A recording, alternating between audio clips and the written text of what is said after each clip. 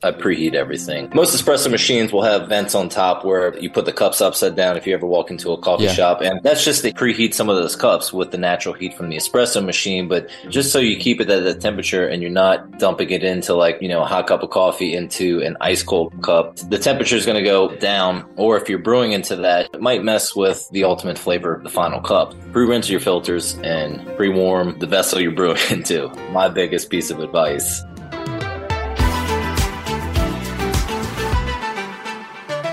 From Mumble Coffee, this is Coffee 101, your one-stop shop for building your coffee knowledge. With Coffee 101, you'll understand coffee enough to make a phenomenal cup anywhere, even like under your house or on an airplane or, well, let's just say the obvious one, in your kitchen. And with Coffee 101, you can solve the gnarliest brewing emergencies and wow your local barista. Coffee 101 is the ultimate coffee know-how podcast. We're talking beans, roasts, and all things coffee, taking the mystery out of those strange words and solving coffee dilemmas so that you can slay your coffee game. Season 2 takes us on coffee's journey from shelf to sip. On today's show, we are continuing our talk with Michael Matthews of Alinea Coffee Roasters out of New Orleans, and we're talking about home essentials to make the best cup of coffee. So, if you had to pick 3 episodes that are going to make a huge impact on your at-home coffee game, these are 3 episodes, and this is part 2 of that. Katie? Yeah. How are you? I'm good, actually. Yeah, and you feel like you're starting to learn some stuff about some little tips and tricks on like how to make good coffee at home? For sure. Yeah? Definitely more than I thought I ever needed to know. Because most of the time, when I go to someone else's house, they just put their stuff in their Mr. Coffee machine and hand you a mug. Period. But now we know how to make it special. Yeah, and you can take a lot of times that coffee that you're talking about and just with a couple little tips or tricks, you can make it better. Right. You may tell you a little tidbit, of, kind of shifting gears a little bit, but a little tidbit about Michael Matthews. Yes. He used to be a professional drummer. What? Yeah, he did. What band? So he played with a band, or a couple, like there's a band called Earfunk, and there was somebody named Mia Borders. Nice. And then Hannah Wickland. None of those ring a bell, except maybe the first one. I'm sure it's great. He said to me when I was talking to him, it's kind of like I think he said kind of like a jazzy jam. Okay, yeah. Coffee shop vibes. Maybe. No. But kind of, I don't know, I'd call it like southern jazzy jam. Okay. Did they like go on tour and stuff? Yeah, he said that he's like seen, most everywhere in the U.S. That's and cool. I think he said it was with Hannah Wickland, but it might have been one of the others. Yeah. That she also did like world tour stuff, and that he's gone to several places around the world. And he somehow settled into coffee roasting as one of his, many things that he does now. That's cool. Yeah. So you never know. Side hustle. Yeah, so you never know. You. People have all kinds of cool stuff that they do. Yeah, that is cool. Yeah, we see you side hustle. We see you. Last year at my summer camp, Ben Rector's, I think his guitar player, was playing in the band at the summer camp last year. And the other person I remember that was playing in that band was someone from the Brook and the Bluff. Yes. I think the drums was Brook and the Bluff. No, I think the bass guitar was Brook. Then was the drummer Ben Rector? I don't know. I texted you this because someone told me and I was like, what? Yeah, and Katie knows that I'm a really big Brook and the Bluff fan. So our friend Ethan Hatcher introduced us to them. Yeah, not literally. Shout out to Ethan. Yeah, we love you, Ethan. Yeah, but so I love them. They're so chill. If anybody knows the Brook and the Bluff out there, tell them like that I would act like a giddy little schoolgirl if they just like DM'd us their Humble Coffee on Instagram and be like, "Hey, that. We heard your podcast," or we heard that you're a big fan. We would just be like, "Yeah, we are." We'd like giggle like, and then we'd talk about you again. Oh, we would. But today we're going to continue our talk about home essentials to make the best cup of coffee. So, without further ado, we go. Michael, so we got through in the last episode, we talked about our water, we talked about our beans, we talked about storage, we talked about scales, and we talked about grinders. And so I'm back with Michael Matthews, and we're going to keep going on home essentials to make the best cup of coffee. You ready? I'm ready. Let's get into it. All right. So how about, we talked about water, but like, what do we put the water in? Like what do me and you like as far as that vessel? It's got to be in a kettle. Okay. And even at that, a gooseneck kettle. Got to be a gooseneck. And tell me why specifically a gooseneck. Like what's important about a gooseneck?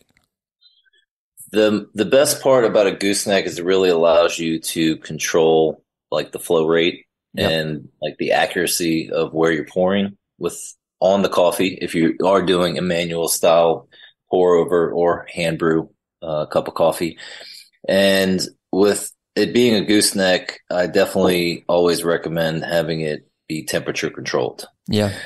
Proper water temperature is essential to proper extraction. And I think most coffee blogs or videos that you'll watch recommend between 195 degrees Fahrenheit all the way up to 205 degrees Fahrenheit. It doesn't mean that you can't use water hotter than 205. I think certain coffees with water, like with a dark roast, tend to use a lower water temperature. Wow. I mean, you're already going to have, so the darker you roast the coffee, the more compromised the coffee bean structure is going to be. So the darker roasted coffee, the bean's going to be a little bit more brittle. Okay. You'll notice that like when you put it in your grinder, if you were to use a light roast and grind it at the same setting, with that dark roast bean being a little bit more compromised structurally from the roast, it's going to fragment a little bit more. Think about, throwing maybe like a ball of maybe some wet sand into a grinder versus like a denser rock or something that's going to, not. It just kind of, it's more of a clean break. It's more of a clean break, and that bean is going to be able to, the darker roast will extract a little bit quicker, a little bit faster. So using a little bit of a lower water temperature, it's will help you to not the water temperature. It's going to extract a little bit more. So I found in my experience that using a lower water temperature is going to not extract as much of that bitterness from the dark roast. And then on the opposite end of the spectrum, a lighter roasted coffee is going to be pretty dense structurally, more dense than a dark roast bean. Yeah. And it might grind a little bit more uneven in size, not to get too deep into that, but I tend to use a little bit higher of a water temperature, and you'll extract a little bit more from the bean, so it might produce a slightly less sour cup, and a little bit more sweet. So I think that's really good. So I have never thought about that, but it makes sense in that what you're basically trying. So and when Michael's talking about the lower temp versus higher temp, he's still talking about within that 195 to 205 range. And basically what he's saying he's trying to do in a darker roast is we'll say not over extraction, not get the really bitter back end as far as that goes. And then in the lighter roast, to make sure that he's getting some of that, what we would call body pressing into, over extraction, but not over extraction. That'll help to mute some of that acidic or fruity, because, and we'll get into this in a later episode, but when the coffee and the water are actually interacting, if you were to like take a pour over and you were to have 3 mugs out on the counter and you did your pour over a third, you're going to taste different things in those 3 cups that you pulled out at different times in the extraction process. So your first cup is going to be way more acidic. Your last cup's going to have a lot more body and what we'd call like that back end. Anyway, they're just all going to taste different. So that's kind of, that factors into, I guess, a little bit of what you're talking about too. Yeah, and I think when I was doing some barista training, the girl that I was doing training with, we did the same thing with a shot of espresso. Yeah. It's okay, we're gonna pull a shot for 30 seconds and we're gonna have 3 cups, and we're gonna put 1 cup for the first 10 seconds, second cup, and like you were mentioning, that first cup's gonna be all of your acids, very acidic, sharp, sour.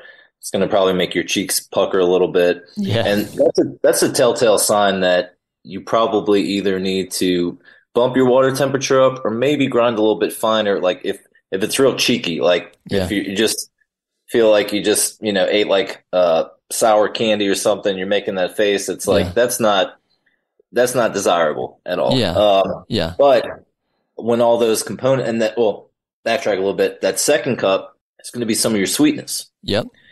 And then that third final cup is going to be a lot of your back end, a lot of your bitterness. Yep. And when you taste all of those individually, you taste, the different flavor characteristics of those 3 cups. But when they all come together in harmony and make this cohesive, balanced cup, that's when everything comes together and you're like, okay, this is how, I can taste the acid, I can taste the sweetness, I can taste the bitterness. Are they in balance? And that's when you kind of start tinkering. But I think coming back to like the kettle, having it's a little bit hard sometimes if you just have, maybe you can they have gooseneck kettles that you can just put on the stove. Uh-huh. It's hard to like guess sometimes because, you're going to have to bring it to a boil and then take it off the stove and start a timer. I've seen people, they're like, I don't want a temperature controlled kettle.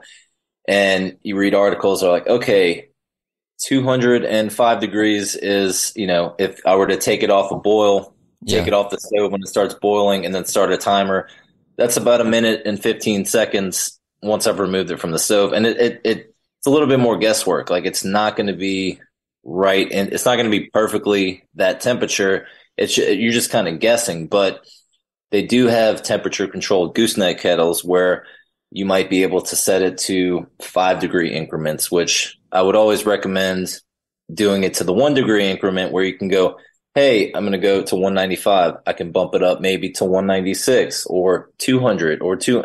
And I think experimenting when you're first getting into brewing is, seeing, maybe try brewing a cup at 195 and then using that same coffee, same grind, same brewer at 205 and really tasting everything side by side. I think that's how you learn with tasting coffee the most is you can't just give somebody like 1 cup of coffee and being like, hey, this is brewed at this temperature. But if you were to, it's hard for people to like imagine stuff without tasting and comparing. Right. And, I do tons of experiments all the time when I'm trying to figure out where a coffee is going to sit the best for a pour over. So I'll brew it at a bunch of different temperatures. And it really puts it into perspective, okay, I wasn't even thinking about water temperature and what was going to extract the stuff out of all these flavors out of this coffee. So having I think getting a gooseneck kettle is so important to being able to experiment and get a good cup of coffee. It's not a make it or break it, but I use goosenecks for everything. Yep. And I've got a gooseneck. It's like a Bonavita, and it, you can do the temperature on it, and I set it to like stop at 202, and so I know that it will still coast to about 205, 206. And so that's usually in the morning. That's kind of where mine is. And like you said originally, one of the really good things with a gooseneck is you can be very fine with and precise with how much water you're using and where it goes. Back in the early days, like I would use whatever I could pour with, and like half of it's like ending up on the counter because like the lip, is not perfect or designed like a gooseneck lip. So, those are some things to think about with a kettle. So here's a big category: home brewers. So let's just go back and forth. Like you tell me, like a brewer that you have that you like, and then I'll tell you one that I have that I like, and we'll just go back and forth for a little while. All right. This is such a, I'm thinking about my brewing shelf right now in my back room, and I think I've ordered just about everything. So you're going to have your standard countertop batch brewer. Yeah. Your typical coffee machine. That is like, and you have two things with that. You have just what you'd straight up call a coffee machine, and then you have a SCA certified brewer, which is a little different in that it meets specifications of getting the water temperature right and all this other stuff. And the SCA, and we'll put a link in the show notes below, that's the Specialty Coffee Association, has they just have a list of brewers that meet those specifications that are their standards. So sorry, go ahead. No, and then the higher you go up in price for some of these countertop brewers is going to be the build quality, the heating components. It's hard with some of these really cheap countertop brewers to say, hey, we know the water's at 200 degrees. A lot of times the water might be 190, kind of just below that, 195 Fahrenheit cutoff for kind of brewing optimal coffee. So some of these cheaper brewers aren't really getting to the right temperature to extract all the goodness out of the coffee. So that's what Kenneth's talking about. Some of these SCA certified brewers they're tried and tested by a bunch of coffee nerds, and they're saying, hey, we know we've tested the water temperature. We know it's like hitting all these marks, and we can sign off on this machine. Right. So then getting into more of like that's more of an automatic brewer where you just kind of set it and forget it, turn it on, brews the coffee, drink the coffee. Then you get into doing manual style hand brewing using the kettle, and the two biggest styles are going to be a cone pour over, which is going to be in the shape of a cone, normally with one opening in the bottom. And then you are going to have what's called flatbed brewers, which is going to be more, it's the bottom of the cone is going to be kind of squared off. And so let me jump in right there real quick. So if any one-on-oneers out there, if you want to look at the difference, if you're not sure what we're talking about, like a Hario V60, it would be a cone brewer, and then a Kalita Wave would be an example of one that had a flatbed. Yes, and the main difference is going to be, how deep your coffee bed is. Like a cone brewer, your coffee bed's going to be a little bit thicker. Mm-hmm. So it's they all have their own hole configuration, and some will slow down the flow rate a little bit of like how quick the water passes through the coffee. Some, if you have one big hole, or, like a cone brewer with one hole in the bottom, like the water might move a little bit quicker. So, but I started on the Hario V60. Yeah. I think that is like kind of the best. That or the Kalita are both kind of the beginner pour over brewers. The gateway drug. Really is the gateway drug. Yeah. And then you might see like at Bed Bath and Beyond and stuff like the AeroPress, which is kind of between a French press and like it's its own thing, but I got one of those Hario V60 brewers that had the built-in like decanter, so you just brew it right into the glass vessel, and I think they're $30 on Amazon, and that I played with it for months, just that one brewer. Yeah, I wouldn't recommend trying to get too many brewers at once. Pick one thing and keep as many variables controlled, and just play with grind size, play with water temperature, play with different brewing recipes. And Instagram there's so many brewing pages out there with different recipes, and you can follow through with them, and they'll give you, hey, this is the amount of coffee I use, the water temperature, and just start trying to replicate some of these recipes with your own coffee, and maybe see, hey, how does it taste like this? How does it taste the next day like this? And I used to be I'm so excited to wake up every morning and brew coffee in different ways, just to learn. And I mean, it's probably this is probably bad, but that's probably the first thing I think of in the morning is I'm like, what kind of coffee am I about to brew, and what am I going to brew it on? Yeah, I will, I'll normally, I get up so early, start running for the restaurants and everything, that the night before I'm like, all right, I'm going to use this coffee. I'm going to use this brewer. I kind of already have like a game plan. So then when I wake up, I have my kettle kind of pre-filled, ready to go. So I wake up. You're ready. Boom, boom. But it's kind of like it's very like therapeutic and like a great start to my day. It's just like manually hand brewing coffee is so like fulfilling to me. Yeah. And you are in complete control of this thing, and you can play with the amount of pours you do, and you can just do one pour and just see how does that affect the final cup. Yeah, I think it's fun. I think it's fun.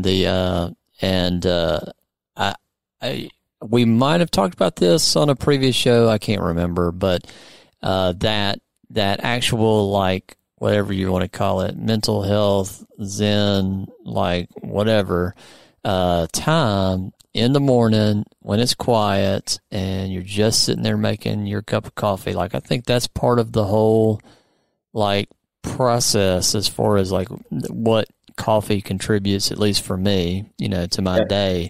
And just a couple of things I was thinking about, like so Kalita Wave is that's probably the one I started on.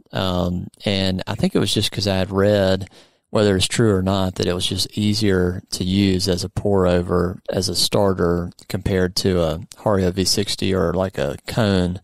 And, I mean, I don't know if that's true or not, but that was my thing. I do agree with that statement. And I think it was because it had predictable outflow, because there's three little dots. It's got three holes. Yeah, at the bottom. Whereas a cone filter, it's just like once it hits the bottom of that free fall cone, it's just like it's like a free for all. It is, and I think your flow rate's a little bit more controlled with those three holes, and with it being a flatbed style brewer. Typically, in my experience, I have found, and I after using everything, I always come back to a flatbed brewer as being my ultimate favorite. I brew with the April brewer from April Coffees over in Copenhagen, and that is kind of like a hybrid.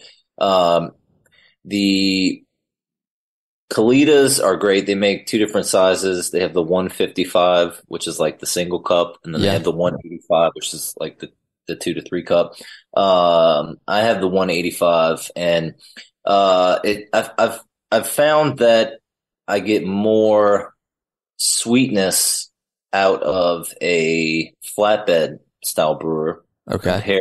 And I get a little bit more clarity and acidity out of a cone style brewer. Yeah, I can see that.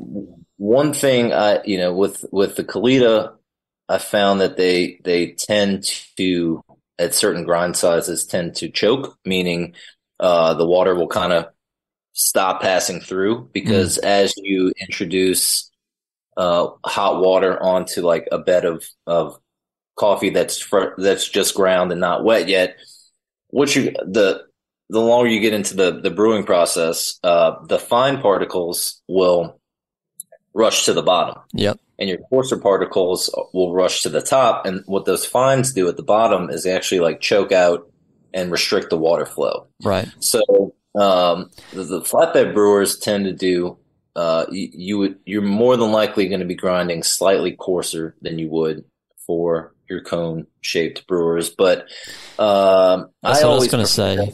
That's what I was going to say, is it also depends on your grind. This goes back to, like, what kind of grinder are you using, how can you adjust it, stuff like that.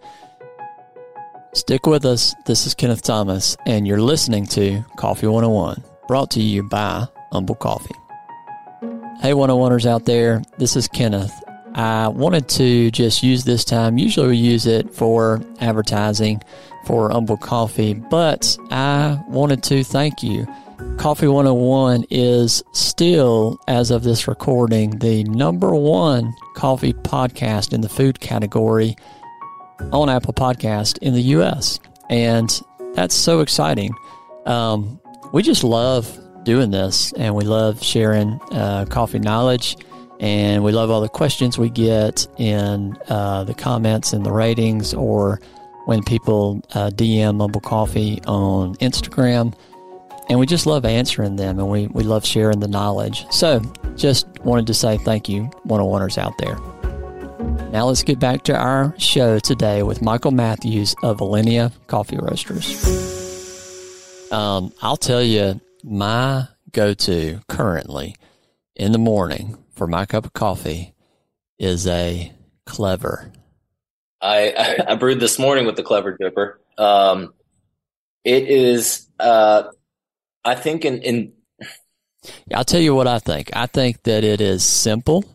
And for those who don't know, it's like if you took what looks like a pour over, like a Kalita Wave or a Haro V60, and you just set it on the counter, without the cup below it, and you put your filter in, your coffee in, and you put everything in, and it'll actually hold that water in there as a immersion, which is, we'll talk about this in some future episodes, immersion versus pour over, but it's an immersion like a French press, where the water stays with the grinds for a certain amount of time, and then you put it on top of a cup, and it's got a little stopcock or whatever in the bottom, and that lifts, and then it will drain into the cup. And it has a filter too. So right. You're going to be with like a French press, or things that maybe have like a mesh screen filter, a non-paper filter. You're going to get more of those oils. You're going to get a more perceivable body. You might even get a little bit of some of the particles from the actual coffee in there. So it's just going to have a little bit more weight and mouthfeel. But, I think when we're referring to like clarity, it's kind of pulling those oils out, or you're going to have a paper filter that's going to, it's kind of like the best of both worlds. If you really like French press, but you want like a little bit of a cleaner cup with maybe a little bit less mouthfeel, not as like gritty, the Clever Dripper is everything. And that what I mentioned in the previous episode with the siphon brewers. Yeah.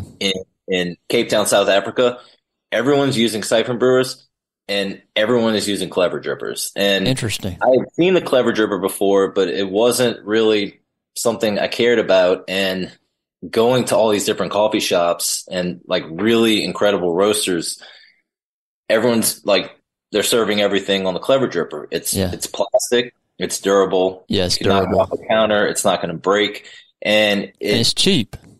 And most of the time you can do it in just one pour. You don't have to do like multiple pours, and you don't necessarily need a gooseneck kettle for it. You can use like a normal style kettle without the gooseneck. Like I'll do I'll do 2 pours on it. So like, because my coffee is usually pretty fresh, and I grind it right there on the spot. It'll have a bloom, but I want those grinds after the bloom to like get down into the, actual water. I'll pour it about halfway up and wait about 45 seconds. And then I'll do that and I'll pour the rest of it. Something I really like playing with the clever dripper is experimenting with adding the coffee first and then the water. Yeah. And adding the water first and then the coffee on top.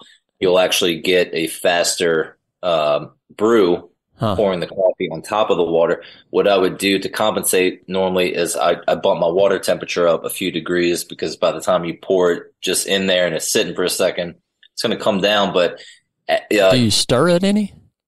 I do stir it. But you can actually grind it a little bit finer sometimes.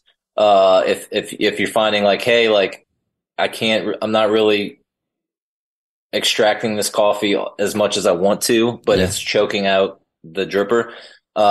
You can get away with grinding it a little bit finer and adding it to the water afterwards, and then stirring it, and then those fines won't rush to the bottom and choke it out as much. So that's something I like to play with that. Well, and so another one that is a decent go-to for me is a AeroPress. I know we talked about it briefly earlier, and I just like it's kind of like, we talked about brew ratios earlier. Mine is about a 1-to-6, and so I don't once I plunge the AeroPress, like I don't dilute it past that point. So whatever the concentration of the coffee, and then whatever water would fill up the actual AeroPress, because I use the inverted method.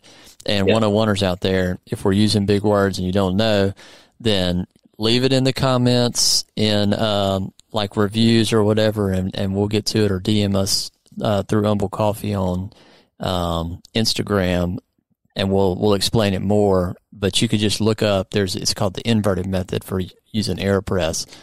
And so those are probably right now my 2 big go-tos, is a Clever and a AeroPress. I don't know why. I just kind of bounce around. Yeah, I mostly use the April Brewer. So the April Brewer. Yeah, I just looked it up a second ago. It looks pretty cool. It looks to me like a Clever and a Haria V60 got married. So this is funny with the Kalitas. A lot of people will be like, "Oh, I don't like them. They tend to choke out." Meaning they have to grind 2 coarse to get a proper flow rate that they're maybe happy with. But what the April Brewer set out to do was, it's made by Patrick Rolfe in Copenhagen. Fantastic brewer. He's competed in roaster competitions, brewing competitions, the world level, and he couldn't get what he wanted out of a Kalita, so he's like, I'm just going to make my own brewer. Yeah. So what he did was he made a flatbed style brewer, but it's slightly curved at the bottom, but it has these 3 little ridges that kind of hold the bottom of the filter up a little bit. It gives it a little bit of space to prevent it from choking, and it allows still a good flow rate, and it has one hole at the bottom. So I have just, and you can grind a little bit finer than a Kalita. A funny hack for the Kalita I've seen people do is to prevent it from choking out. They'll take a whole coffee bean or two and they'll put it underneath the filter. Yeah. While they brew over, and then it'll just raise it up a little bit. That's like a little on the spot, like life hack if you wanted to. Yeah, that's awesome. But the April brewer, I've just been able to get like some of the better tasting cups with a bunch of different coffees. They make it in glass, plastic, I might ceramic. have to get one. I haven't been all like I brought the that's what I was doing a lot of my QC or quality control for the roasting competition. Yeah. Like I always cup stuff, but I'm like, how's it going to taste in just like a pour over setting? Like, how's it going to taste like just sipping it versus cupping it? And I've found that I'm able to get pretty consistent results with multiple different coffees with this brewer. And it's travel friendly because it's plastic. So that's kind of like I bring the Commandante and the April brewer everywhere with me. We'll have to have during this season. I'm gonna have to have we'll do like a travel like a travel ready like episode, and that would be cool. I'm gonna have to check out the April brewer. I think I'm going to have to get me one of those Commandante grinders. Oh, yeah. Those sound really cool. Yeah, so I have been eyeing those for a few years. You should get one. Well, they're expensive. Oh. They're like several $100s. Oh. And they're like they're like a hand grinder. Oh. But they're like whatever, $300, $400, $500. Oh, that's not. That's a lot. It is a lot. That's a lot. My Hario hand grinder is it was probably somewhere between $30 and $50 if I had to guess. Okay. Well, so yeah.